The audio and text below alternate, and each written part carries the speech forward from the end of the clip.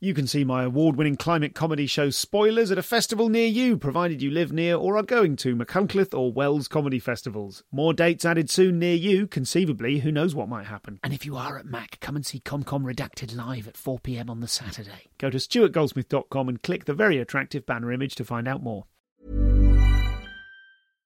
Life's better with American Family Insurance because our home policies help protect your dreams and come with peace of mind.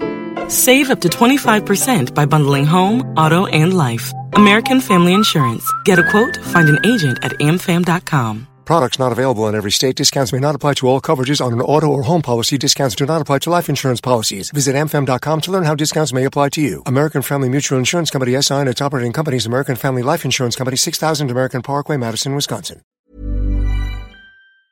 This is a podcast from comedianscomedian.com.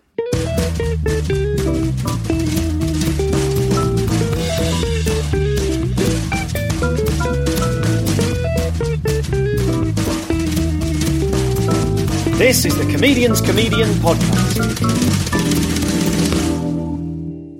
Hello and welcome to the show. I'm Stuart Goldsmith and today I'm talking to Tania Edwards. We'll begin that in just a second, but first I'd like to remind you that tickets are still available to come and see Ramesh Ranganathan in the last of this season's Soho Theatre live podcasts on the 4th of April. Now you might be able to hear the Boutros. He's in my arms at the moment. He's slightly complaining about that. He doesn't want to come to the show because he's racist, apparently. Outrageous. So come along to that, sohotheatre.com, 4th of April to see Ramesh Ranganathan. Get online and add the discount code FAFF, F-A-F-F, in order to get 25% off tickets. Here is the fabulous, very funny, deliciously dry as sand. That's a phrase I bandy around a lot on the podcast, but she really is. Fabulous sense of humour, very funny lady. This is Tania Edwards. Oh, what's that, Boutros? You hate women now as well? Thanks for coming. Thank you for having me. So, we've just been having a really fascinating and in-depth chat about property. I know, it's exciting stuff. Which is something I haven't... I'm trying to... I always, at the beginning of these, I sort of try and start with what my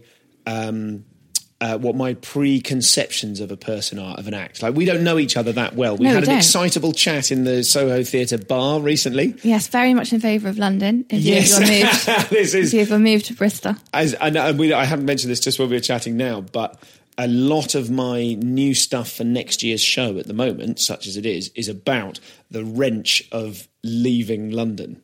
And I have to say, I feel disloyal to the truth of that material, but I'm kind of like, hey, it's not so bad.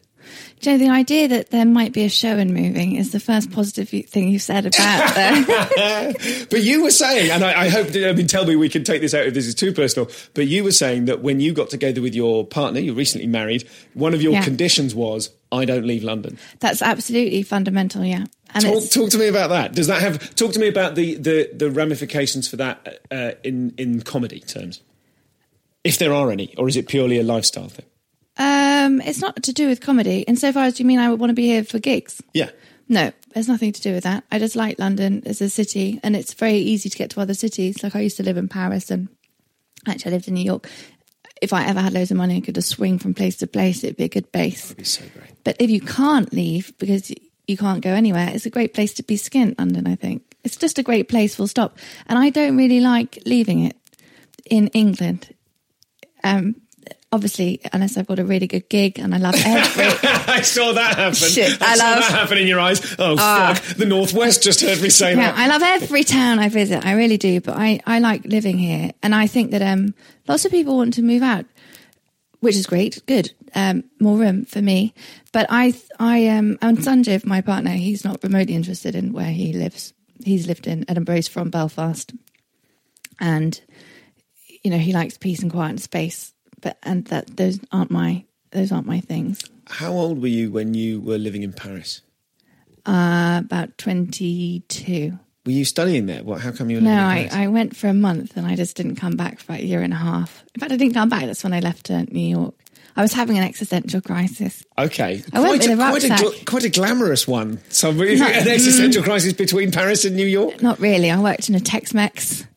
It was the only place you could get a job if your French wasn't good enough. And my French really wasn't good enough. I didn't understand it. I remember going around all these bars and looking for work, and I was in one bar and they said that they didn't have any work there, and the guy at the bar had to translate that into English because my French was so bad I didn't understand. I was being rejected. So I got this job in a Tex-Mex because everyone was foreign, all from the banlieue. So I actually learned French, really aggressive banlieue French. So I'm really posh in English, and I was really common in French, to the point where when I got a job in a smart place, they had to have a word with me and say, listen, in English, you're ever so polite, because they'd say, do you want a cup of coffee? And I'd say, oh, no, thanks very much. But in French, I'd be like, oh, I don't give a fuck, mate. Get out of my face. So I had to kind of relearn smarter, nicer French. And let's just take this back a couple of steps. Something you deal with, I've heard you deal with on stage in the way that some people have to kind of make a joke about their physical appearance to register that they know about it with the audience. I've heard you do jokes about your accent because you do sound pretty posh. You've got that joke about riding into Edinburgh on a pony. Yeah, I never used to ever make any reference to it. And weirdly, I do much better in places which were much rougher. Because there I was already a joke. Yes. It was already obviously a joke. And weirdly, it was places where I couldn't tell the difference between me and anyone I'd met in those bars. And I'm very easygoing anyway. Like, it's not that I'm going into a place and thinking, oh, I don't like this place, it's not smart enough, or I'm doing comedy. I'm not a Michelin star critic. Do you know what I mean? It's quite basic. But I found that in those places where I didn't think I was any different to anybody, it was really, it could affect my gigs. So did you, where does your posh voice come from? Does it come from, do you recognise that it is a posh voice? Or I do when I listen to it, but I can't hear it myself. And I think that you sound the same as me. Okay. Yeah, so I can't really tell. And and also my brother doesn't sound like me. Do you sound like your parents? I sound like my mother. But she went to a grammar school, but when she grew up, you learned to speak frightfully nicely. Is a grammar school a fee-paying one or a non? No, it's the one where you have to be bright. Okay, right. The ones that we're trying to close down. But yeah, so she when she was growing up, you just try to, you spoke properly. You learned how to speak properly. Okay. So I was just, and also I've never been able to shake it off. There's something, I'm just listening in sort of in a depth now to your voice that I haven't previously. And it's not even necessarily the accent that sounds posh. It's that it's quite breathy. And there's something about, and I don't have the years of chain smoking. Well, there's that, I'm sure. But I don't quite have the terminology for it. I'm sure maybe someone could email and tell me exactly what the quality is that I mean. Tell me exactly what it is that's wrong with my voice, and I can just fix it. And it's not at all. No, well, this is, for a comedian, it's brilliant to have a voice that doesn't sound like anyone else's. Do you think? I'm not sure. But do you think? I'm not sure. It's the tentativeness of it. Especially as I'm not really feeling very tentative. So no, I know. Well, you're not. Well, it's one of the many contradictions that is you. We'll get on to some others in a bit. So my line of questioning was let's paint a picture of you as a younger person. This is pre-comedy. You having an existential crisis, so you went to Paris. Is that true, or are you being glib? No, that is true. I wanted to be an actor. Oh God, what was I doing? So I did a law degree, but I didn't really turn up. I didn't like the building. And so I just would turn up for plays. And then after that, I wanted to be an actress. And I don't know how I thought I was going to do that, really. And I went to RADA and I did a master's there. Oh, my God. But with King's College London. So it was like half academic. And then you did producing and directing, and I don't really think it was a very good course. Producing and directing, and acting as well. And acting as well, but it wasn't so. But it was a strange thing. It was like a new program, and so they had the training programs. I was always looking for a shortcut, so they had the 3-year training program as well. And people like Ben Whishaw were there at the time. Yeah, he's done a little better than me, and but he was obviously on the training program, being trained as an actor, and then we were on this master's program with King's College, and. To be honest, you weren't one of the people that had got through the very prestigious audition process. You were just there doing a sort of academic course in association with London University. It's almost like they've got your money, and and what they're selling is the name RADA. Yeah, yes, I think so. I mean, obviously, King's is an academic institution, so you had to get through that element to get your degree. Mm-hmm. But it wasn't going to suddenly get you seen by industry in terms of acting, basically. Sure. And at this point, I kind of gone off acting. I was really obsessed with the theatre, and I just kind of gone off it. I never really. That was it. So we produced. God, this is years ago. I produced with the most pretentious, awful program that I found recently, and I nearly died when I read it. It was so embarrassing.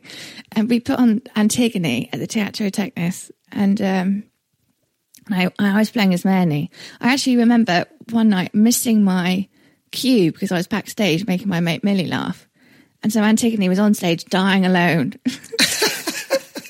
While I was backstage telling jokes, like, shit, I'm supposed to be there right now, weeping next to my sister. But I wasn't.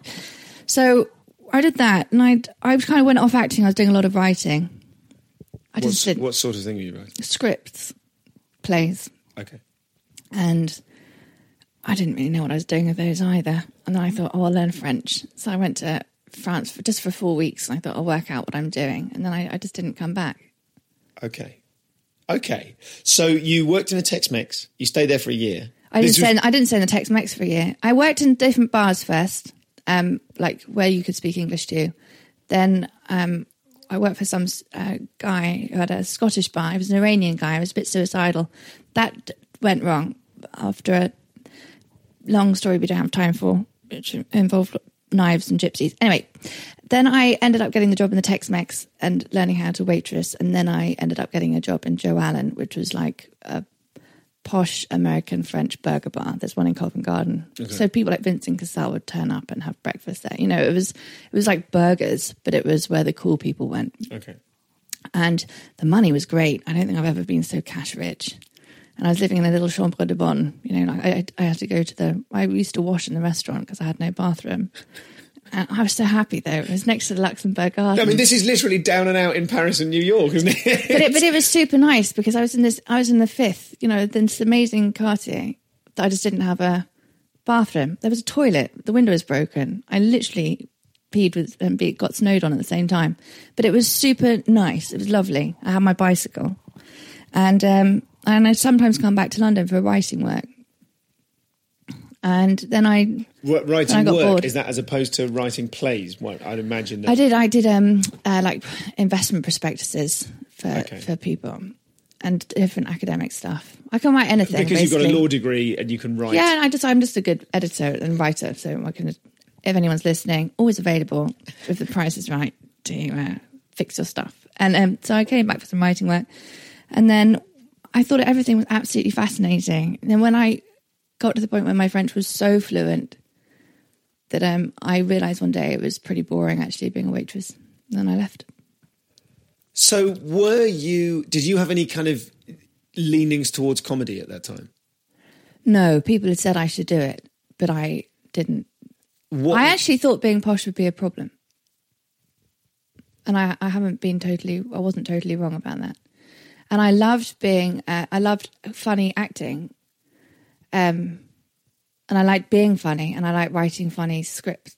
But I remember it was Nathan Caton. It was in a pub in Camden. My friend Bethan took me along. She said, "This is what you should be doing." And it was upstairs in this tiny, dirty little room. And Nathan Caton was on stage. Can you remember which room, out of interest? I'm always it was on fascinated Jamestown Road. I don't know, but someone will tell us. Okay. Just off Camden High Street, in this little pub. I can't remember what the pub was called. And I just remember thinking, it was both overwhelming and underwhelming. Does that make sense? The gig.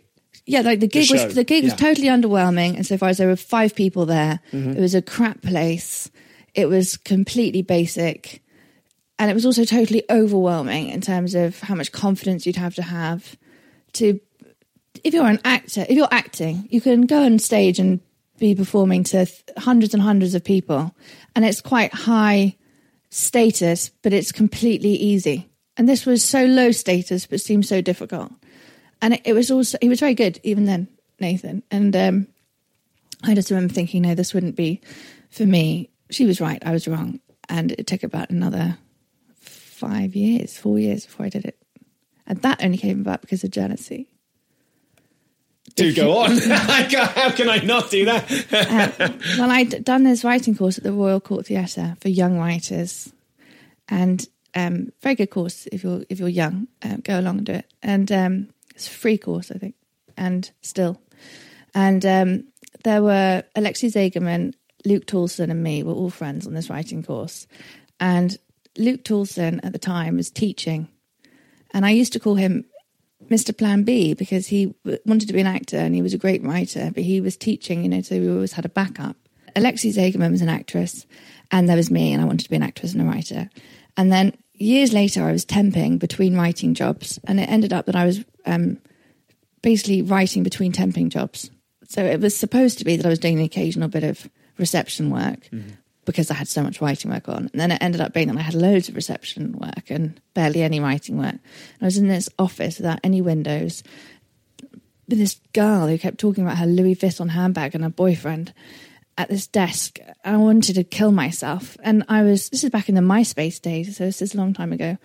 And I was on MySpace, Luke Toulson, thinking, I bet he's as unhappy as I am. He'll still be in that school. We can go out for a pint and he'll feel like a winner. Do you know what I mean? Because you know that you're good at something, but life is hard. It just doesn't work out necessarily. I thought I'll get in touch with Mr. Plan B. And it turned out that he was doing exceptionally well. He'd won a Perrier with his double act, Toulson and Harvey, and he was doing stand-up, and he'd been in the Hackney Empire thing. And I was so overwhelmed. I had to leave the office. I had a panic attack, felt very angry. I smoked some fags, and I really wanted to hurt someone old and vulnerable, preferably. And I didn't know why I was feeling so ill. And I spoke to my friend, and she said, "You're jealous." I had never been jealous before. I hadn't had sexual jealousy. I hadn't had jealousy. I didn't know what it was. It was like a physical thing. I was like, "Oh, you're right. I've read about this in so many novels." And I went along and I saw him do a gig, and he was doing that gig with Holly Walsh and David Whitney and Joe Wilkinson. And they were all so nice. And I thought, this is what I want to do. And I booked a gig the next day, and that was it. When you discovered that moment of, this is what I want to do, I'm really fascinated by that moment as it applies to lots of people, definitely. And yours is a story whereby you bring yourself, you found comedy in as unique a way as anyone else finds comedy. Like, I've never heard that variation, that version of the story. I think everyone's got their kind of unique way unless they've signed up to a course. And even then, the moment before one decides to sign up for a course, I'm sure, is every colour of the rainbow. Yeah, and whatever your reason is, if you're listening, don't start, because there is no room for you. And we were talking about this earlier, and you suggested that you had actually inspired some people through your podcast. I didn't say inspired, I said nudged. All I've done is nudge people. And I would like to stop anyone feeling nudged, because there is no room at the end. Pull up the ladder, as Hennings's fond of saying. Exactly. So that moment of, this is what I want to do. You mentioned they were all so nice. And presumably you, I think you, like I was pre-stand-up, I was an actor for a very short while. I did an MA kind of, well, not an MA, but like a post-grad acting course for a bit, and was an actor for a bit. And before that, I was doing street shows, and before that, I was just kind of quasi-circus performer. Yeah, we won't go into it. The audience are tired of hearing about it. The audience, sorry, people. But I was drifting around not knowing what I was. And it sounds like you were drifting around. Oh, I definitely was drifting. So when that moment happens that you go, it's this, or it might be this, what was it that was so magnetic about it? That it was so obvious. I can't describe it. It was as obvious as it hadn't been obvious the first time my friend had said, this is really what you should be doing. I didn't get it then.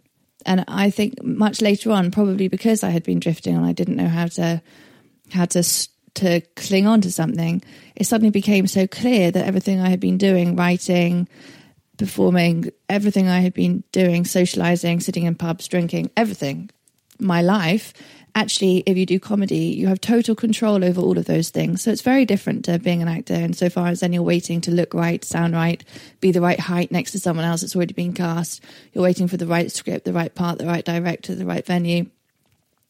Comedy is absolutely the opposite of that. You're in control of where you're booking your sets, what you're writing, what you're doing. You can change your persona. I've seen people change their personas for the worst. My God, I saw one guy have a breakdown, and he came back, and he came back on stage in this luminous green catsuit, very slim man, tiny penis. Maybe that was one of his crises. It was one of those things where you expose yourself totally. Like, he was totally exposed in this green catsuit. He didn't have any jokes.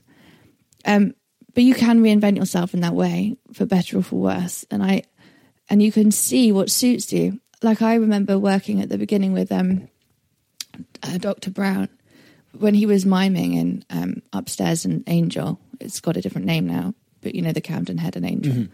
And he was miming and no one really got what he was doing. And it was awkward to watch because you can be crap and have jokes. And even if they're crap jokes and you're a crap performer, it's enough for the audience to chuckle along and have a nice time. It's not uncomfortable. Whereas if you're going to go on to achieve something amazing like Dr. Brown has done, the first stage is quite uncomfortable for the audience, I think. But I think it's probably more interesting as a journey. It's not a journey I could ever go on because it's not my cup of tea. And so I couldn't bear to do it. I feel sick if people aren't talking. That's really interesting. I haven't had anyone sum it up quite like that before. You can be crap and have crap jokes as a comic and get away with it. Yeah, you'll never get good. You could get good if you start writing good jokes and start performing well, don't get me wrong. But you could always have crap jokes and always be a crap comic and always have an all right time. Or you could do something really hard like Dr. Brown and it will be harder at the beginning and then get to something absolutely incredible. Or you could work on your craft and get better. Okay. But I think it's easier to start doing material than it is to start as a mime act or to start as a... I think that's hard. I don't know how he did that. And he's very good at it. So this is Tania, ladies and gentlemen, a very funny lady, very switched on lady, and a very funny comedian as well. We'll get right back to her in a moment. The Boutros would like to apologise, of course, for those of you just listening for the first time or who are not up to speed. The Boutros is my firstborn son, some 6 weeks old, weighing approximately 10 pounds at the moment, not when he arrived. He'd like to make very clear that he is neither racist nor misogynist. He loves people of all colours and creeds and men, women and anyone for whom gender is fluid. So he's a happy little chap, the Boutros, and is he? It's difficult to tell because he's not quite smiling at the moment. He does smile, and you go, that's wind. Anyway, enough baby chat for now. There might be a soupçon more later on. Who knows? Let's just thank everybody that came to the shows that I've been doing. The tour is going great guns. We've done Birmingham now, which was fab. We've done Nottingham, which was really good fun in a great venue called Daskino. And hello to Owen and Ray, who is a big fan of my early work on CBBC that I don't like to talk about. And indeed Stephen and plenty of other people besides. Thank you to everyone who said hello. And also the crazy lady that hugged me as well. I don't remember your name. I'm sorry. I did make a note, but I don't have that note in front of me. I know that we've corresponded in the past, and I didn't find your hug to be as frightening or threatening as you feared it might be. So thank you very much. Thank you as well. I mean, the show was banging. That was great fun. But thank you to everyone that stuck around. Again, like the Birmingham show, 20 people stuck around for the off the record ComCom Q&A, and we had a really good time. And I'm so pleased to be cultivating an audience of listeners who have really interesting questions to ask and interesting things to say. So thanks to everyone that came to that. And then just 2 nights ago, I took the tour show an hour to Kingston, to Outside the Box, which is a fantastic venue. And loads of people came, including a party of 12 confused Danish girls. So thanks, Danes. You were great fun too. And again, people hung around. It was so great. I'm having so much fun. I did an hour, and then due to a sort of misunderstanding on the booking thing, I didn't realise I was booked in to do like 50 minutes either side of an interval, which is brilliant, and it was what I wanted all along. But in the booking process for the tour, and this is entirely my fault, the title of the show is An Hour, and so it was booked in for an hour.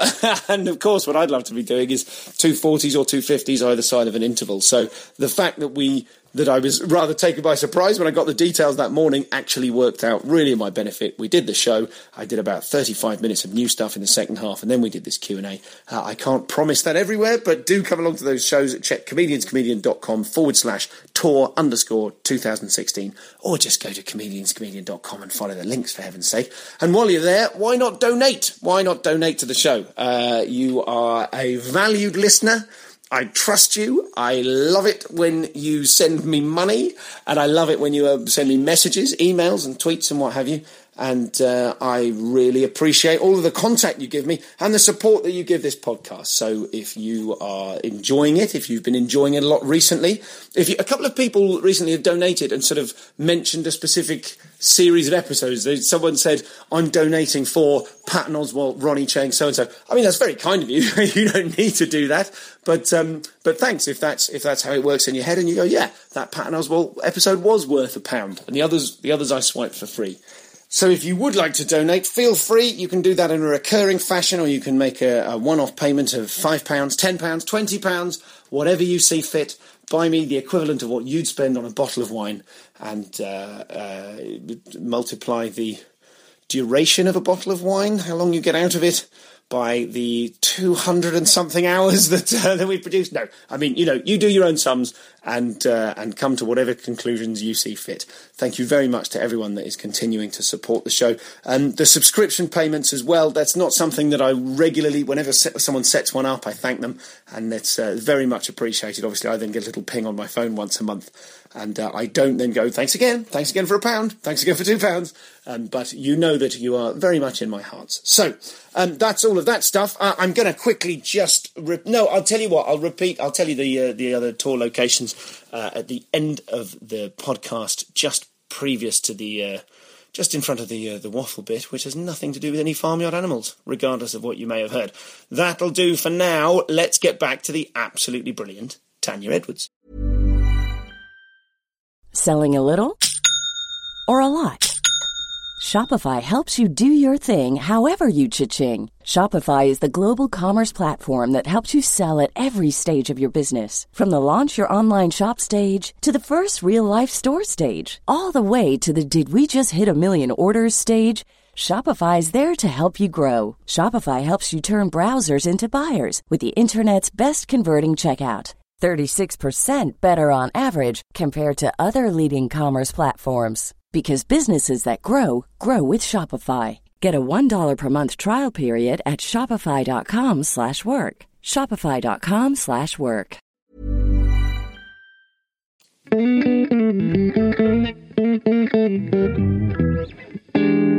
You talked about that idea of being an actor and not having any control. How much control do you feel that you have as a stand-up? Not in a kind of wider subject, the craft of stand-up, the life of a stand-up as such, but you, Tania, how much control do you feel you have over your work and career now compared to how much you felt you had at the beginning?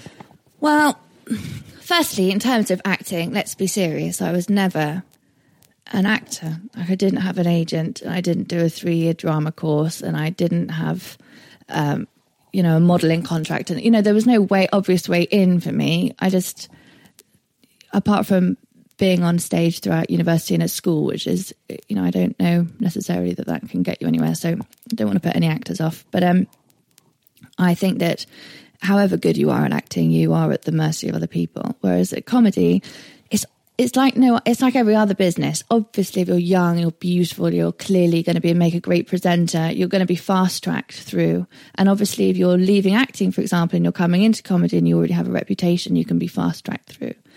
And I think everybody can sit at home and think someone's had better luck than me, or I'm so much better than that person, and why haven't I had their breaks? But the reality is that it's a personal journey, comedy, and you're trying, I am anyway, to become a better comedian. And the way to do that is to practice and to write more, and you have total control over that. You're only your own enemy. It's like trying to make yourself exercise. If you're doing it. Well, yeah, that's a really good analogy. I think it is. You are in control, but you're also... It's almost like you're in control, but you're at the mercy of... It strips you back to being at the mercy of your willpower and how much you're prepared to put in. And those kind of... Yeah, I think that's the bane of being a freelancer, full stop. So when I used to freelance, it was pretty much the same thing, which is how you could end up temping instead of working, I definitely have a problem with my willpower as well. I have very little. And I think that when you have more opportunities and targets to work for, so when I write for other people, when I work for other people, I am much more productive than I'm working for myself.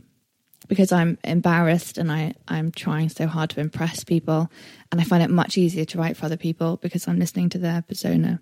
Yes. Let's... I can hear someone else's character much more than I can hear my own. Is that right? It was right. I think now I'm getting a better idea of what I'm doing. So can we talk about writing for other people? Yeah. So for what other people have you written? You don't need to name individual acts, but what sorts of writing jobs have you done? I worked on stand-up for the week as part of the writing team. And that was... writing for an individual or writing for lots of different... Writing for an individual. Okay. As part of the team. They did most of their own writing, to be honest. It was interesting writing on a writing team. First, I didn't know what I was doing, so it was a great learning experience. That was my first proper writing job for comedy. Mm-hmm. But I think if you have writers, then often what you're doing is practicing your stuff because you've got a very limited amount of time to hone that material before you're performing it, which isn't like stand-up. I practiced my stand-up for months and months and months before... Yes. I would ever have, and I've never had the same kind of audience that those shows were reaching. You know what I mean? So you're a very quick turnover of things for a huge number of people. It was a very interesting experience. I don't know that I don't think it's the best format for a show. It's been stopped now, Stand Up for the Week, but that was very interesting. And then in what respect? Let's just look at that. In what respect? Because it was giving. So basically, it's a lie that a topical show like 8 out of 10 Cats or Mock the Week is not prepared. Of course there is preparation to it. I think that a show like Have I Got News for You, the only preparation is reading the papers, so it's slightly more spontaneous. But most shows there is preparation. There is jokes are written. Am I destroying an illusion here? No, certainly not for anyone working in comedy. And other people on this have talked about writing and the amount of preparation that goes on. Obviously, when you see a TV show like Mock the Week, there's a lot of spontaneity going on in the back and forth. But also, I think the general public is aware that people aren't coming up with perfect jokes. I think it's also very much the same in stand-up. So in stand-up, if you are ready and if you have material, then you can go completely off your script and you can chat with the audience and you can have a great time. But if you imagined that you could go up on stage for 20 minutes without any material and that something magical would just happen, firstly, it doesn't happen like that because people can sense your desperation. So you don't even get witty off-the-cuff banter. And I think we will never know the extent to which that is a shared illusion by the audience. Like with a magic trick, the audience definitely know the person isn't magic and they love being fooled. With stand-up, I think some of the audience do think that we just get up there and improvise perfectly crafted stuff. I really think some of them do. I do think that because I've read in comments, and I know you should never read the comments unless you want to hear, how many different ways someone should be assaulted. I mean, it's very weird some of the shit people write underneath clips, but I do think what's interesting is I have read under people's clips, but I've seen them do this somewhere else. It's like an album. A band doesn't go out and play their song once and then never play it again. They just jam at every gig. Yeah, it's not jazz. I mean, it has a jazz element when people riff, but they only riff when they can play music. Mm-hmm. And the equivalent of playing music in comedy, for me anyway, is having some actual material that you can write material. It's not just that you're a raconteur. People aren't that interesting, and stuff that happens in real life doesn't work well on stage because people think you've written it. Weirdly, that's when people think you've written something. So if you say something amazingly outrageous about someone, I've got an excellent story about my friend who had sex with this guy who was really into tights. It's complicated, but I'd love to do something like that on stage. But on stage, people would think that was the most outrageous thing I could think of writing, and it's not at all. It's just the worst thing I've heard that's happened when one of my friends has gone to bed with someone. But it doesn't translate as well necessarily the truth. Sometimes when the truth is too good, it sounds fake. I think also there is something about a moment of improvising in the room when you're clearly improvising with things that are just happening afresh. Yeah, and you get a round of applause in a way that your best joke might not land. Then nothing's ever better than something fresh in a gig. I actually got an email once from someone in a show who'd said that I'd made a joke that maybe the girl that he was with was his secret. I was talking about secrets and lies. It was at a preview for a new show. And because my show was so unprepared, there was a lot of banter. And I really needed this guy. I did. God. Draw from that laugh exactly what you will, dear listener. God, did I need him. And I just thought that this girl probably was his secret, he sent me this huge email afterwards. He got hold of me through Facebook, and he'd said that he'd had this terrible fear that he would go to a comedy club and someone would realise that this girl was in fact a secret and he was cheating on his girlfriend and blah, blah, blah, blah, blah. And I was like Darren Brown. And I was like, honestly, I'm not like Darren Brown. It was just really obvious and you were feeling guilty. So people can read things differently in their heads. But in terms of audience response and his response, it was such a great moment. I didn't torture him either, by the way. I left it. It was fun. It was a lot of riffing in that show. But riffing, there's nothing better than it. I do think it's the greatest thing. But it doesn't also work in bigger venues. So the bigger your stage, you can't riff when you can't see. They couldn't riff at the Apollo because you can't see anybody.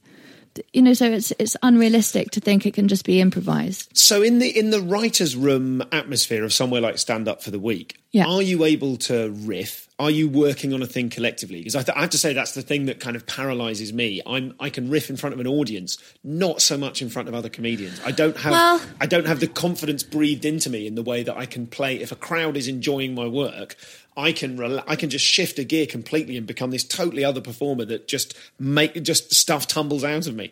I have never been able to do that in a writer's room.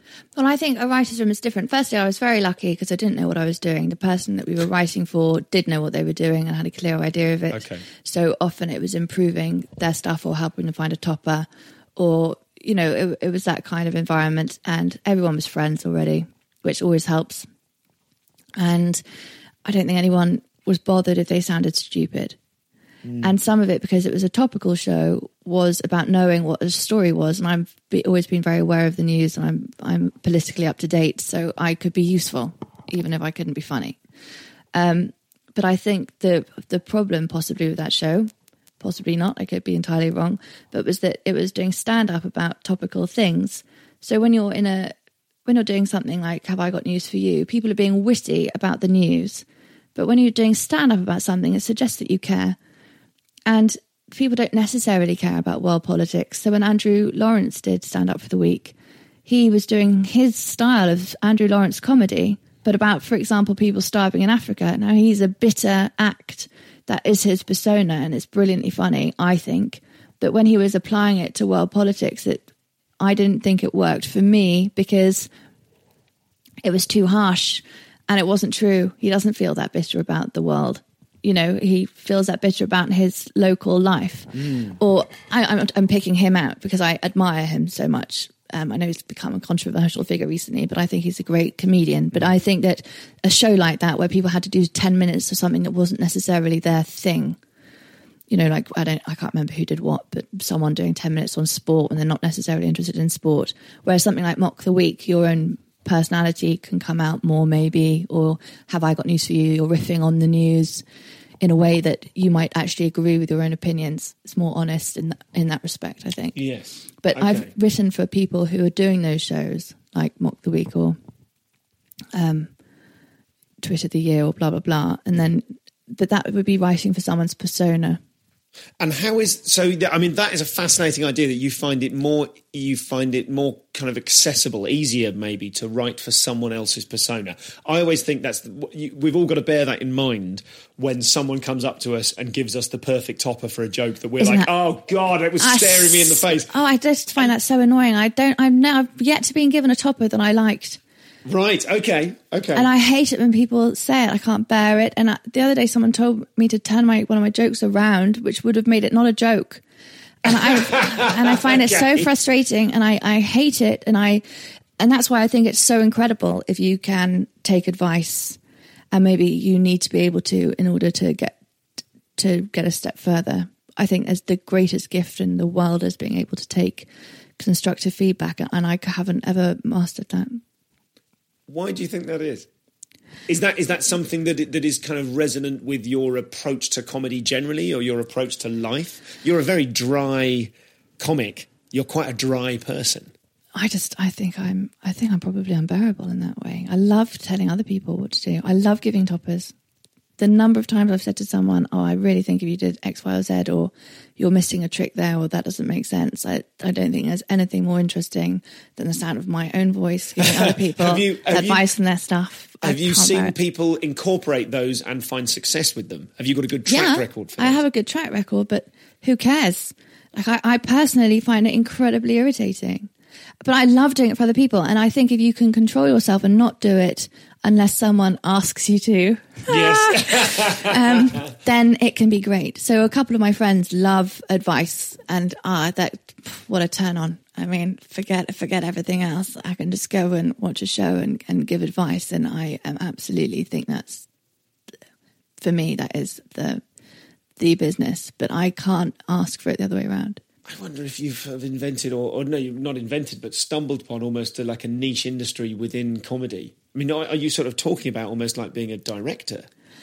Have you got any interest in directing? I've been credited with the directing, but I would consider that a very loose credit.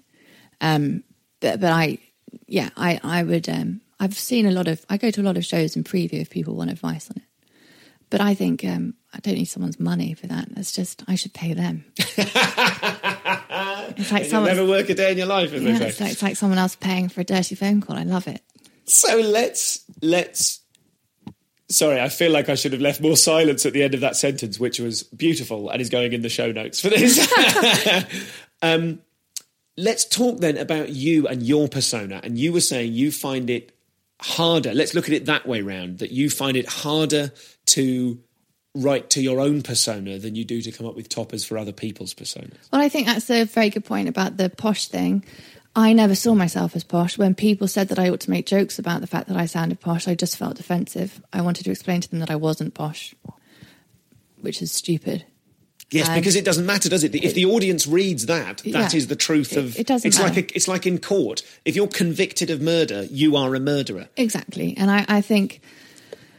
And it's almost as disliked. But I think that it's... I think that a lot of the things that you have to understand in your own persona that are advantages are things that you possibly don't like about yourself. Say that sentence again. That was brilliant. Say that again. I think a lot of the things in your own persona that you can use as an advantage are things that you actually don't like about yourself. I think that's exactly right. So it can take a lot longer to recognise that those things can be funny. Particularly if you don't have the ability to take on board criticism. Yeah, exactly. And I think that I've sometimes seen people being self-deprecating in a way that is actually true.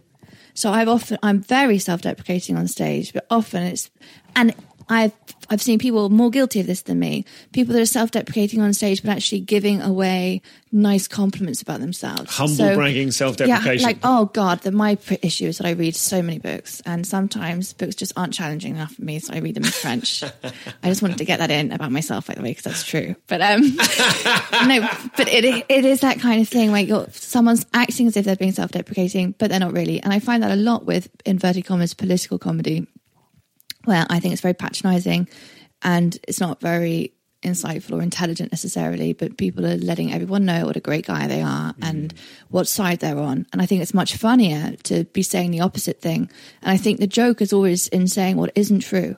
Like, I'm not... I think in most comedy clubs, at least, people are pretty on the ball. I haven't gigged to many people that want a fascist country or want abortion to be illegal, so you don't need to be preachy. So to be funny in those situations for right on people, in inverted commas, it's actually much funnier to say something that isn't right on. Does that make sense? Yeah, absolutely. But people are reluctant to do that. And I think in terms of your persona, to realise, I've got a couple of jokes now that do take the piss out of white privilege in a way that's taken me a while. I think there's nothing more boring than someone talking about white privilege, by the way. I think it's tedious, obvious, done, hack. But I've got a joke about my husband being held at customs, and I say, obviously I hate racism. You know, when my husband is held at customs again, who has to wait for him? Muggins here. And the reason it's funny is because it's such a disgusting way to look at racism, is that it's inconvenienced me and I'm having to wait for 3 minutes. But I think that the reason I like that as a joke is that I'm trusting the audience to understand that I'm being an arsehole, and as a writer, I must know that I'm being an arsehole. Sure. And as a persona, I don't realise that I'm being an arsehole. And that's a lot of trust to actually act like a completely spoiled, overprivileged, up their own arse person, and trust that the audience will find it funny for whatever reason, either because they don't think you realise what a dick you sound, or because or whatever level they get it, I think to not explain that and to not stand there and say, oh, I've got such white privilege, that is to me is easy and pointless. But if you can take the flack for being a dick, then you deserve the laugh. But you have to be prepared to look like an arsehole. I'm overusing the words arsehole and dick here. I've got myself confused. Catherine Ryan is a great example. She's one of my favourite comedians. Some of the jokes, especially the ones that have been taken wrong, have been jokes where she looks horrid. But that's the joke. Yes. The joke is that she's looking like she doesn't realise she's sounding horrible. That's why it's funny. Yes. Because you get it. It's supposed to be funny. Whereas someone explaining how someone else was horrible or explaining what people should think is not being amusing. Is there something to do with that? Is closure, in the sense of, I read this in someone, I can't remember his name, he wrote a guide to comic books, and he was explaining the moment when, or like in a movie, in like an Eisenstein movie or something, where you see a man and then you see a hand taking a gun out of the pocket, and the like, you don't see that it's the man's hand or gun, but you assume it is, because that's closure, right? It's the moment between which... There's a great book actually called We Are Our Brains by Dick Swab. I mean, his name is Dick Swab and he's still successful. You've got to love this guy. But he actually is talking about people who don't recognise their own limbs and how it can be fixed as easily as by putting a mirror so they can see one of the legs. Oh, it's for amputees. Okay. So they can see one of the legs and it gets rid of the pain in the missing limb. Okay. Even though they know it's not real. Okay. And I think you can only see that with jokes when it's a good joke. So you learn it from seeing great jokes. So Julian Dean, one of the best joke writers. Terrific, yeah. He's got a joke. He's got so many good ones. I could just sit here happily massacring them all. But he's got one where he'd love to go back in time to when Hitler was in power and put a bet on it. But the reason he's so clever is because he's never afraid of looking stupid or nasty or... that's like, it's I can't bear it when someone says, oh, I'd love to go back and change this and change that. I think, yes. Yeah, whatever. Everyone would, yawn off. Writing comedy is really hard. Being sincere, I think, is really easy, especially today when everyone thinks that they count or that they're interesting. I mean, this is a very indulgent thing. I haven't stopped talking about myself for ages, but I think it's too easy. Holding a mirror up to our process to relieve the pain, much like an amputee. Yeah, but I think that it's on stage. I think it's boring and also, who cares? I don't care about all of these people's lives. I think it's very difficult to write a good joke, and I think it's great to hear one. So I totally agree with you, but I think that is all accurate. But I think what I was getting at with the idea about closure is that it's funnier when we have to do the work ourselves. Yes. And when people are worthy or sincere, there's no work for us to do. So one of the reasons, in the example of Catherine Ryan, because she's owning the fact that she's being awful, we've got to do that joke. We've got to that leap, rather. We've got to make that closure of, oh, she can't mean this, and that's where the laugh comes from. Yes, and you've got to be a lot more mature and sophisticated as an audience. So there was that ridiculous scandal when she made a joke about her. We wanted one of those save the relationship babies, but we got a regular baby, and some righteous witch started saying how you shouldn't make a joke about the partner of your child, it's difficult for the child. And I think we've got to a point in our society now, especially on social media, where we think that everyone should be policing themselves and that no one understands how things work. Of course, Catherine Ryan is an amazing mother privately. That's no one's business anyway. If you know her personally, you know her personally, but she's on stage as a comedian and her job is to say the wrong thing. And the funny is the wrong thing. And also, now that comedy is very frequently broken down into like memes, photo of comedian, text of joke, it's I've got to get myself some of them. It's much harder to find the subtext. Everything can be taken out of context more easily. Everything can be reduced to a sort of binary version. I think a joke is life out of context. And when everyone's trying to constantly give context and justifications and explanations, that's not the kind of comedy that turns me on. It doesn't interest me. I'm confident I'm confident of my own moral compass. If I want to check my moral compass, it wouldn't be in a comedy club. Although actually it wouldn't be a bad idea, but I would be reading it differently to lots of people, I think. I mean, I have heard people say disgusting things that are apparently politically right on, which have made me so angry. And I have read reviews of those same people, hearing that they're the voice of my time, and Can you give me an example? You needn't identify a person, but what kind of territory are we talking about? I once had a joke about how you should put your hand up if you were bleeding. This is a man saying, so you should put your hand up. Who's bleeding right now? You're lying because 25% of you are bleeding, and you should own your periods, and you shouldn't shave your pussies because I like the stink of your hair. And this is supposed to be feminism. And I'm like, you think that feminism is me not shaving because you like the smell of my fanny, and I'm supposed to be what, like putting you on my shoulders? It's like I heard another male comedian tell me once that burqas or niqab weren't an issue because men masturbate over women in niqab too. And that wasn't a joke. It was a sincere point about how, I don't know what the point was, but what I mean is that you can hear things that people are trying to be politically right on, or I find it completely confusing. I think if they were just trying to be funny or say something that was the opposite of what they thought was the truth, it might at least have a joke in it, even if it didn't have a moral. Because it's almost like, regardless of whether or not we like those people or their politics, but it's almost what you're saying is it's not a good enough joke. I'm saying that there's no joke. So there was no joke at all. It was just a speech. Now, as it happened, I didn't agree with that speech. Maybe some people there would agree with that speech. That's fine. It's not my business. I haven't gone to a political rally. So I've gone to hear some jokes, and I don't want to hear your opinion if you haven't crafted it into a joke.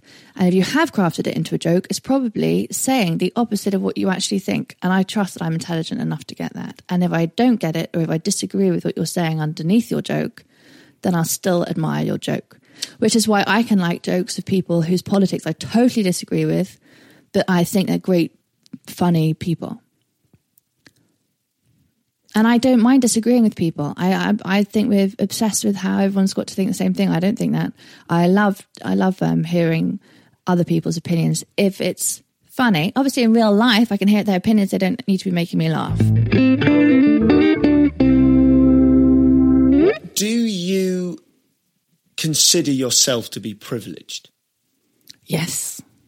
And do you consider that your appreciation for the amorality of comedy might come from a position of privilege? I consider us all to be privileged in that respect. I was watching MasterChef the other day. I'm embarrassed to admit. And I was feeling very moved. I was feeling very emotional. It was the final of MasterChef. He was trying to hold back his tears. And I was thinking it's a very strange time that we know children are physically freezing on the borders trying to get into Europe, and that there are wars raging around the world, and we're sitting in our nice warm homes feeling weepy over a cookery program for a type of food you can only eat if you're super privileged. Now, obviously I'm privileged, but I think most people on the comedy circuit are. Even if you're at the very bottom or the very top of society, you're privileged. Already you're not working in an office, you're assuming things are going to be okay, you're winging it one way or the other.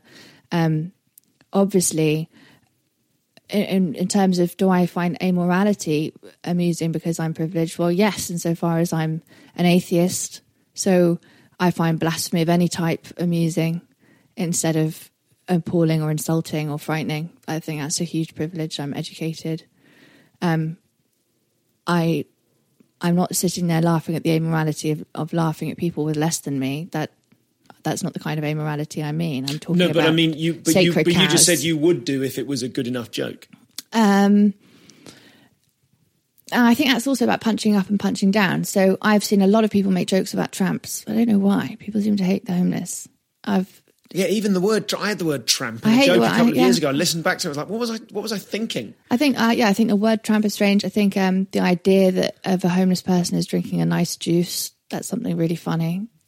I heard someone really thinking it was hilarious that a homeless person was drinking juice once.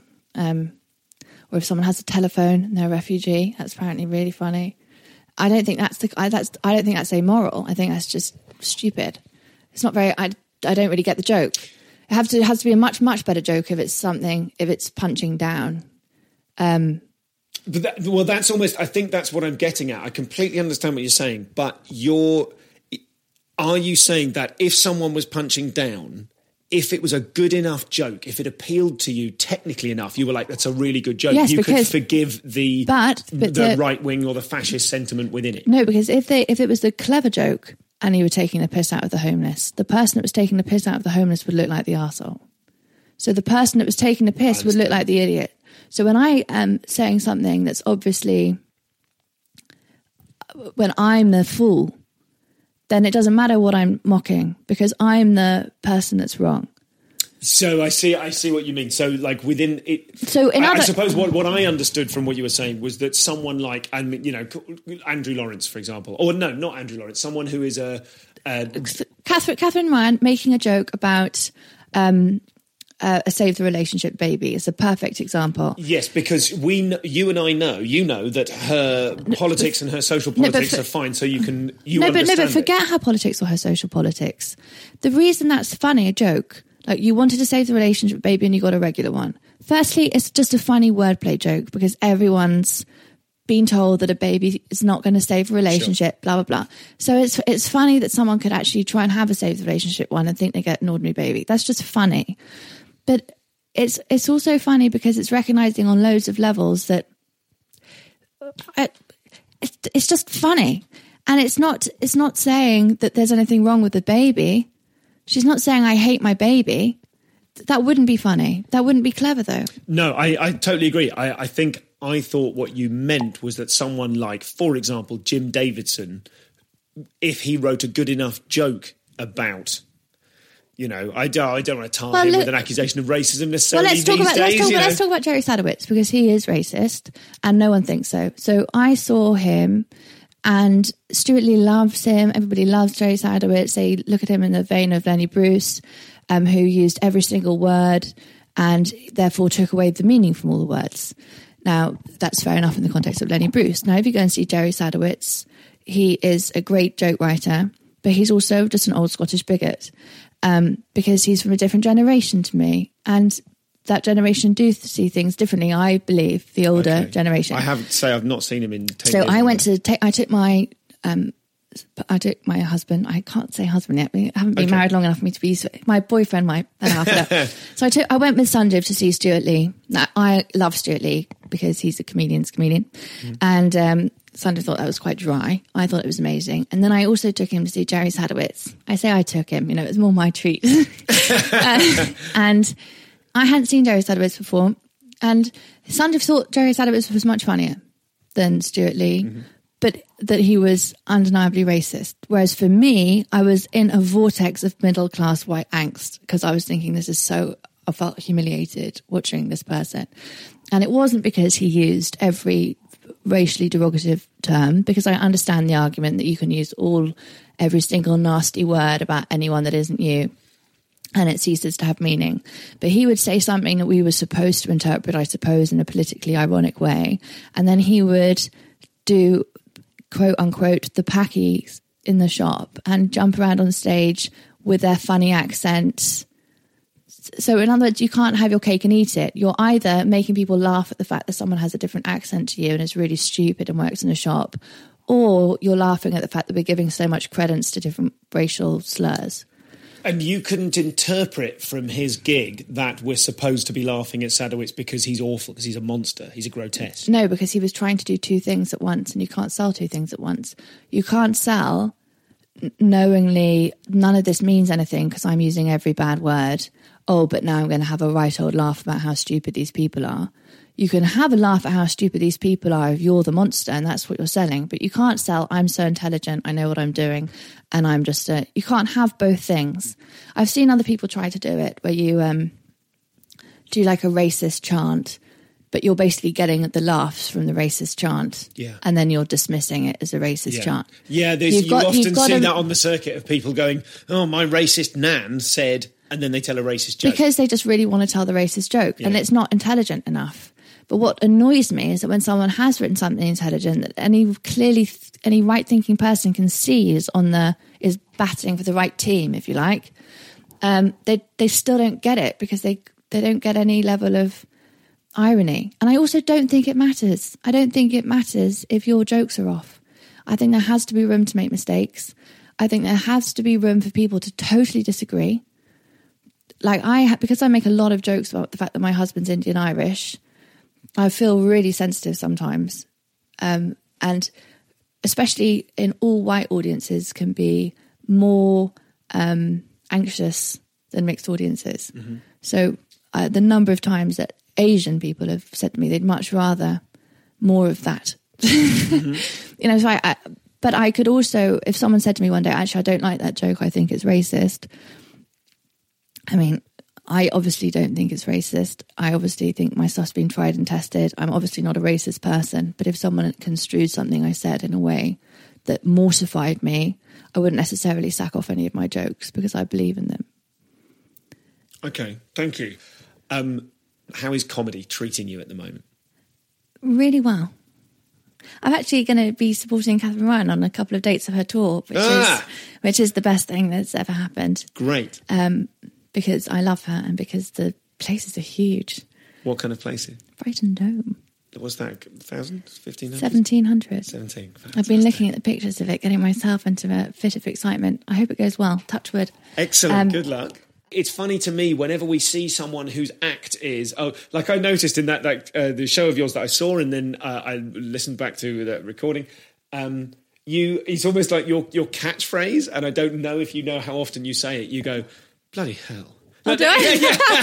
But it's so you. But it's that kind of almost diffident and kind of like, not that you hate it, but like this is an imposition, having to do this. And I'm just interested in whenever I see a comic who is like that.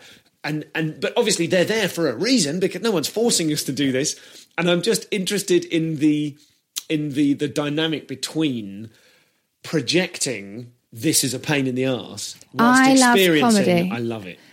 The weirdest thing is that I used to always take a pint on stage, and obviously I haven't done that in months now. And I thought, because especially when you're not drinking, kind of being in a club where everyone else is having a beer and not being able to have a pint before, not being able to have a pint afterwards, you don't feel so relaxed.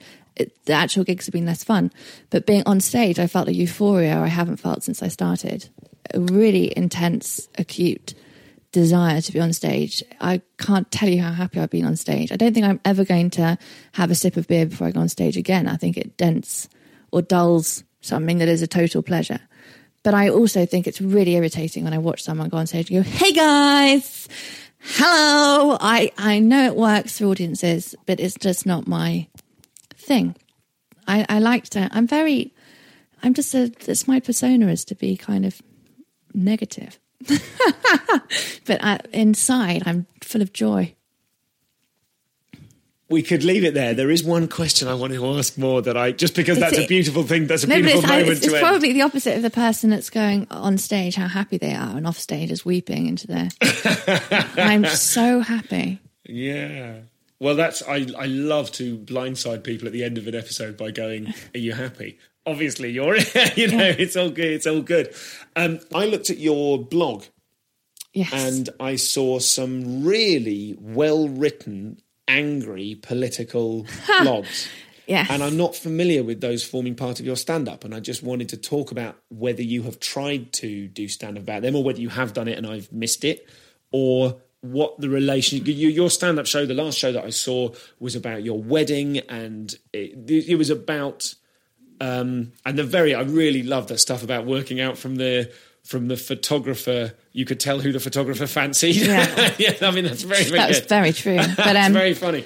But it didn't have an overt political thrust.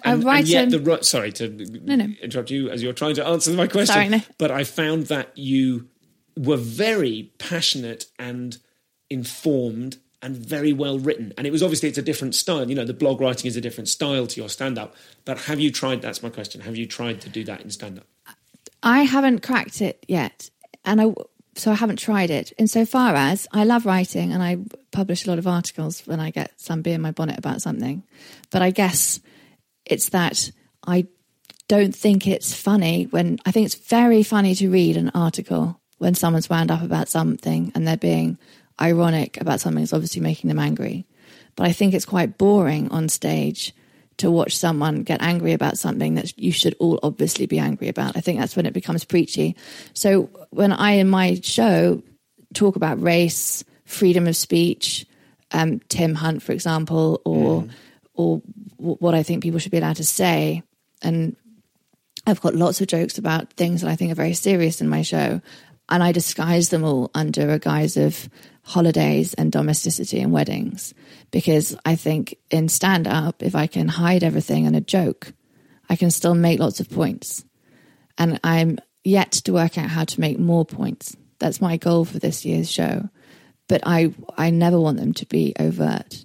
I want them to be hidden. I want it to be funny. I want people to...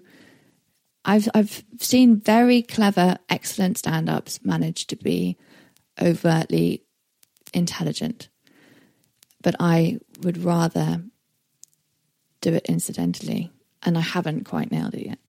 I haven't worked out how to hide enough things in jokes so that it's slightly richer. And also, I think you do need to sometimes give people indicators. Look how clever I am, in terms of if you want to get a radio show or something off the back of your Edinburgh show, if you're being more professionally minded about it. But for an audience, I'd rather they couldn't. For whom do you need to give indicators? For potential producers of things? Maybe, and also maybe for some types of audience, they would feel more rewarded if they thought... Or they'd look harder to find the more they subtly... they think, that was so stimulating. But I don't want people to notice that they feel stimulated. I want them just to feel happy. I really think making people laugh is the hardest thing. I think even harder than making people laugh would be making people laugh and making them think slightly more than I am.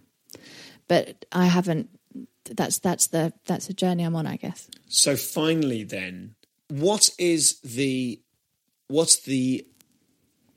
process? What do you look like? What does your career look like in 10 or 15 or 20 years? What do you like if everything went like a dream? What does it look like? In 10 years, I'd say I've always been very ageist. I thought that I was too old when I was 20. So I obviously think I'm too old now that I'm 25. Stuart knows how funny that is. So I hope that I've written a couple of books in 10 years and that I've put my nationwide tours and my stint in America behind me. Okay.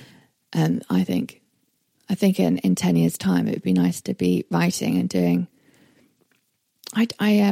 maybe it'd be nice to be someone like Jackie Mason or Joan Rivers, there when you're 60, 70, dead. But I always... But you don't think so? I really don't know.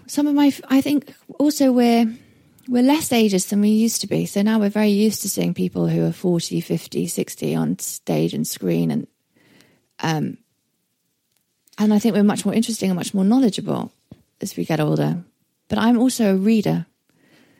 I am a reader, and I think I'll get to a point where I would just like to be writing and discussing stuff. Maybe doing more, I don't know. I do wonder if a lot of us are, in the back of our minds, relying on, if I stick to this, then when I'm old, I'll be one of those very few people that's very old. And I think enough of us are thinking that in 30 years it'll be like, 80 is the new 50, and it's cluttered up with comedians. And also, some of my favourite comedians are older. So I think Rich Hall is one of the greatest people on stage, and I love him and I worship him and I adore him. But I also see him as a kind of caricature, a character, definitely. Actually, not a caricature, he's a character. I can't credit myself with being such an interesting character as Rich Hall. And he's a brilliant musician and he's fascinating. I think you'd have to... I don't have that vision of myself. I don't see myself as incredibly interesting, to be honest. I mean, despite my ability to talk about myself at length. I find it very hard to project into the future and think people will still give a crap when I'm 60, 70, 80. Mind you, you weren't asking about that. I'm not 50, guys. And I'm not that bad at maths. But I don't know. Where do you see yourself in the future? I don't know. And I'm not on trial here. Yeah. You're not on trial here. I don't know. I have no idea. I don't know. I'd love to be on. I know what I'd like. I'd like to take over Ian Hislop's spot on Have I Got News for You, or Paul Merton's actually, and then I can just gaze at Ian Hislop every Friday. And I'd like to be that funny in that comfortable a persona. And do you think you can? I don't want to be schlepping around the country. Here's the last question: do you think you can achieve that if you are? I don't want to put words in your mouth, but I think you sort of suggested that in 10 years' time you'd like to not be gigging anymore. I'd like to be gigging. I think in 10 years' time I'd like to be gigging. I don't know. I really don't know. I just wonder what is gigging? I don't want to be doing Jongleurs. I'd like to be doing Soho Theatre. You know, I'd like to, in fact, I'd like to be somewhere bigger than Soho Theatre. You know, I'd like to do the Apollo. Who wouldn't like to have Louis C.K.'s career? But I think that I don't want to be, you know, in a basement pub where the plumbing's gone and the joke is that the whole place smells like shit. That is still almost funny to me now. But I can't. And also, it sounds really weird. Lots of this is about status. We've now been going a lot longer. So the things that were so exciting and novel when you were new and you've been going for 6 months and you didn't care that you'd spent 9 hours in the car to do 15 minutes to 4 people. You know, now those things, if you're still doing them after X number of years, it means things aren't going very well. And there is a point where you can go, and I kept going even though it was so terrible, and everyone's listening to themselves being interviewed on Radio 4 in 5 years' time when everything has been a success. So, but the reality is, if I was in my current position, I wouldn't be doing it in 10 years' time. Whereas if I was in a better position, if I was in Rich Hall's position, I'd be doing it until I was wheeled off the stage in a coffin. Thank you. Thanks for coming. Thank you for having me. So that was Tania. We corresponded after the recording of the show because we were debating whether to keep in her use of the P word, the racial epithet that she was reporting on in that Jerry Sadowitz section. And she would be mortified to think that anyone thought she was using that word casually. I assured her that no one listening to this episode could possibly think that, and we left it there. So apologies if any offence was caused, but I don't think I'm apologising on behalf of either Tania or me. So it's probably a meaningless apology then. But you see what I mean. What I mean is Tania was concerned that she would come across in a way that I don't think she could possibly come across. So listen, I mean, a really interesting conversation. What I'm so enjoying about the breadth of guests that I try and get onto this show is that we don't just get the inside stories from the most famous comedians, but also there are people like Tania who's out there working very hard, doing some terrific work, and doesn't necessarily have the profile or has so far had some of the opportunities afforded our peers. So it's really exciting to be able to bring you people that you might be much less familiar with. So if Tania is indeed at Edinburgh this year, I heartily recommend you go and see her. Now, before we do the waffle, just a couple of things about the tour. Windsor sold out. Windsor is happening now. It may already have happened by the time you hear this. It's sold out, and then they moved the room to I'm just showing off. There's no need to tell you this because you will almost certainly be listening to this once it's come out. But how exciting is this? It was a small room. We've sold it out. We've all bought tickets, and there it is. And we've had to move it to a bigger room, which is so exciting. Who knew I was big in Windsor? Coming up over the next few weeks, I won't do all of them, but I am coming very soon to the Hawth Theatre in Crawley. That's sold great. Looking forward to that. Excess Malarkey is going to be an absolute joy, and that is one in which I'm doing 2 40s or 2 50s either side of an interval. So we'll get the show, we'll get some new stuff, which I'm so excited about. I did a preview last night, and I'm just at that phase when, I'm out of the woods of, oh my God, I've got nothing. And now I'm into, oh, look, I've got all this stuff to talk about. And it's just so satisfying. Someone from New Zealand, my friend David, brilliant comedian in New Zealand, David Corios. And I don't know if I'm pronouncing that correctly, but he's also got a confusing fake Facebook name, which doesn't help matters. David, very funny, new, original Kiwi comic. He and I were chatting on Facebook recently, and he was going, I don't want to come to Edinburgh until I've got just the right show. and until it's all ready there and ready to go, because he knows Edinburgh is going to be so hard. And he was saying, how long does it take to get to a stage where you're just knocking the shows out? And my honest answer is, I don't fucking know. I don't know, but I am. I mean, this is the 6th show, and I am at least at a stage where, the key thing for me, and the difference, 6 shows in, or 5.5 now under my belt, I think, and you might find this positive and encouraging, or you might not, but the key difference is I find it's harder now to talk myself out of a fun writing experience. Do you know what I mean? That you write, and so much of the early writing of my hours of all my material was just inhabited by this awful, I mean, this is the waffle already, you notice we've started, and it was sort of infested with this kind of, every 3 attempts at getting a successful punchline, I'd go, oh God, I'm not supposed to do that, I obviously can't do this, I'm crap at it. And the good news is, I think this is good news, it gets harder and harder to do that to yourself once you've built up more and more of a bank of proof. It's easy to be 2 hours in going, oh God, maybe I only had 2 hours in me. It's harder, really, doing the maths to go, oh, maybe I only had 5 hours in me, plus that 20 that's working in clubs that's probably going to be in that. No, I probably can write another show. So that I hope is some words of encouragement, and I'm sure that's appropriate for whatever walk of creative life you're involved with. So, Crawley coming up soon. Excess Malarkey on the 23rd of March in Manchester. It's going to be so much fun. It's such a great club. And currently, the leaderboard is Bristol, I'm very pleased to say. The Wardrobe on Old Market in Bristol. That's on the 24th of March, so next week. That is already, we are over 60%, which means it is the greenest green on the colour-coded chart.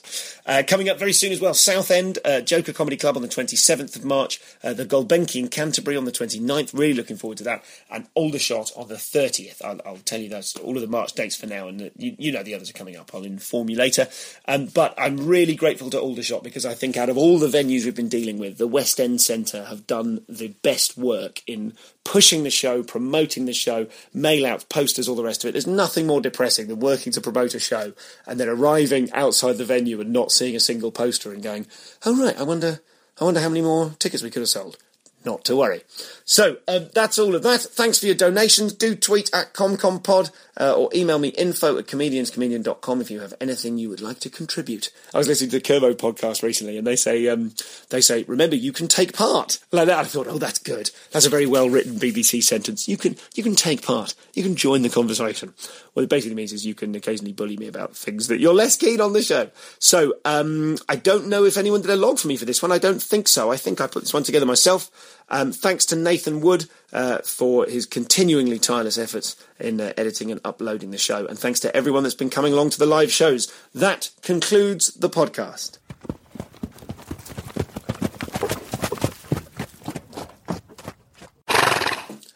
Hello, my horses. Time for a very quick bit of horseplay. I haven't really picked a specific thing to talk about. Sometimes I'm experimenting. Sometimes I'll make a little note or two of something, some burning issue. And this time I thought, well, I'll just get stuck into it. Really fun show at Top Secret last night.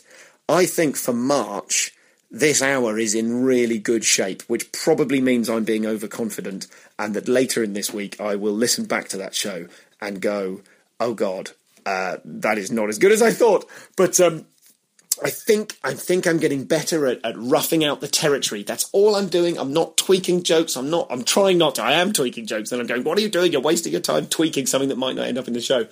I'm just roughing out the territory. So there's the stuff about the Boutros. There's the stuff about why you don't care about the Boutros because, hey, no one cares about your baby.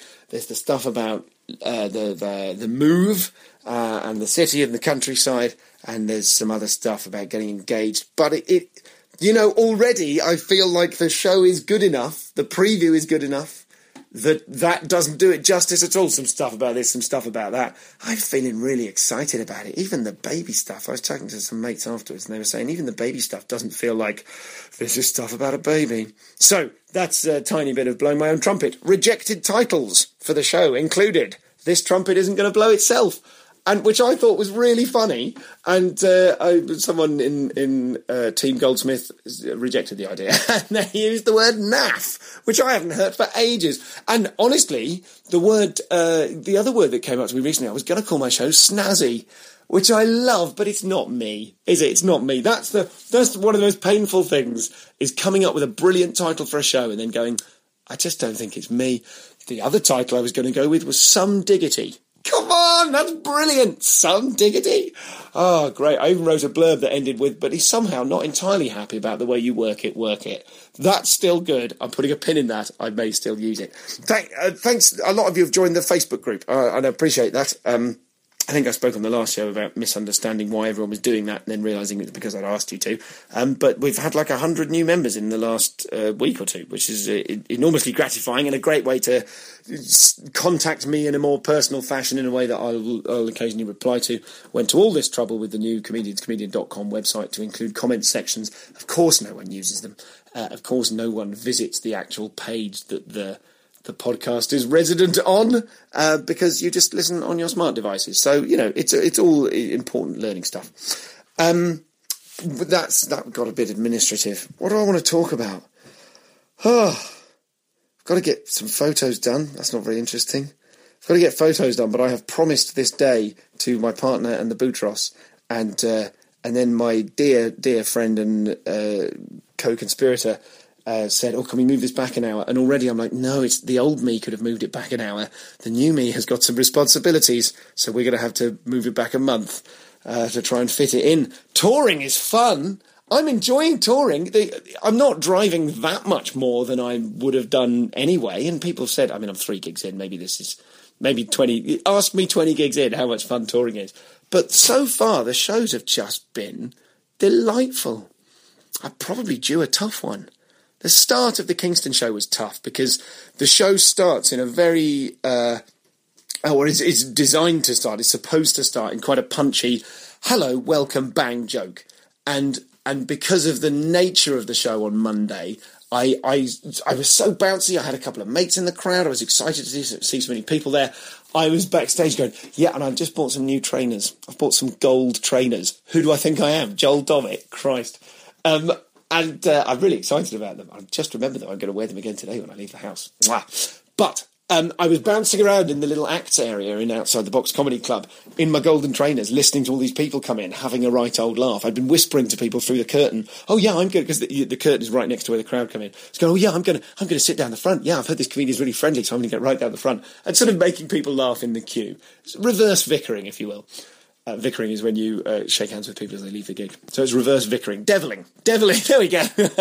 Deviling, or is it would need to be, it's not godding, is it vicaring? It would need to be a priest of the devil. It would need to be, I don't know, the Cenobiting? Fine. So I'm there Cenobiting as everyone comes in. I've put myself in a really good, silly mood. And as a result, I went on stage, and rather than stick to the written opening of the show, I was like, hey guys, thanks so much for coming. So listen, it's a bit different today and blah, blah, blah. This isn't the show. I haven't started the show. Oh God, what I've done is I've started comparing, but without doing any jokes.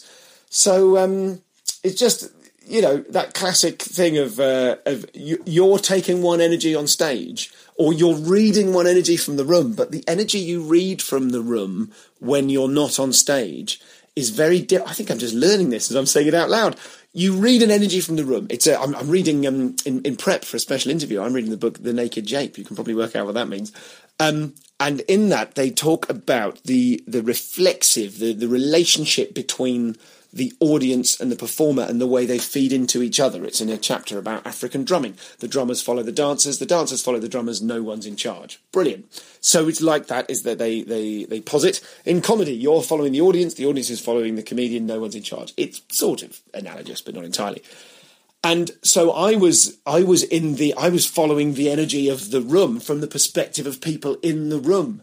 And then I took that on stage with me, and it was like, what a great time we're all having, right? Us that are in the room. And they're like, no, the relationship's different now because you're on stage. And I had to go, oh yeah, remember, don't panic, don't freak out, don't worry, don't tell them it's going badly, don't tell them it's a wonky start. Get your head down, do the show. And I did, and it all came good. And in the second half, I was doing new stuff. I've got a joke about, a micro joke about how we discovered we were pregnant. and the sound was popping and going, and I used the backup mic, and then the sound popped again, and then I put the mic down, and the sound popped again, and it just started this lovely giddy thing. And so I ended up miming a joke, and it was so much fun. And at the end, I've got a recording of it. I might even put a recording up because it's just a recording of people laughing. It's ridiculous, but it was so frustrating. I was like, I'm so jealous of clowns. I was crap at clowning, but I'm not a bad mime. I'm not a bad mime. I did a tiny bit of training. I've got a tiny facility for it. And actually I quite enjoyed the challenge of miming you know what Gorman was saying? Gorman. Do you know? Yeah, from Aliens. You know what Dave Gorman was saying last week about explaining how difficult it was to achieve the thing he was trying to achieve for the show all those years ago ended up being funnier than the actual jokes he was planning to write. So I found the challenge of trying to mime my way through an existing joke that people didn't understand, and I had to mime. We were in Amsterdam, and we found not she was pregnant, but we found out she was pregnant after. How do you mime time? Brilliant. That challenge, God, it was fun. Oh my God, they were killing themselves. And I finished it by going, well, thank you. I mean, this has been absolutely brilliant, but none of it's usable unless I contrive a situation where the sound system breaks. So maybe there is room for mime in comedy. I've said too much. I've finally gone too far. That'll do for now, because I'm going to enjoy my sweet day off with my family. Thank you very much for all your emails, all your donations, and you know where to do everything you need to do. Thanks for the horses. Let's do _horse again, because it's unique. #_horse. Feel free. Or, no, let's stick with that.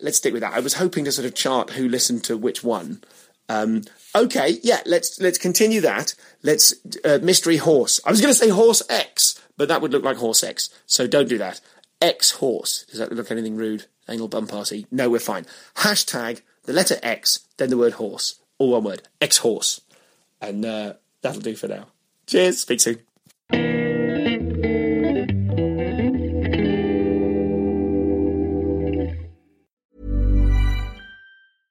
Life's better with American Family Insurance because our home policies help protect your dreams and come with peace of mind. Save up to 25% by bundling home, auto, and life. American Family Insurance. Get a quote, find an agent at amfam.com. Products not available in every state. Discounts may not apply to all coverages on an auto or home policy. Discounts do not apply to life insurance policies. Visit amfam.com to learn how discounts may apply to you. American Family Mutual Insurance Company, SI, and its operating companies, American Family Life Insurance Company, 6000 American Parkway, Madison, Wisconsin.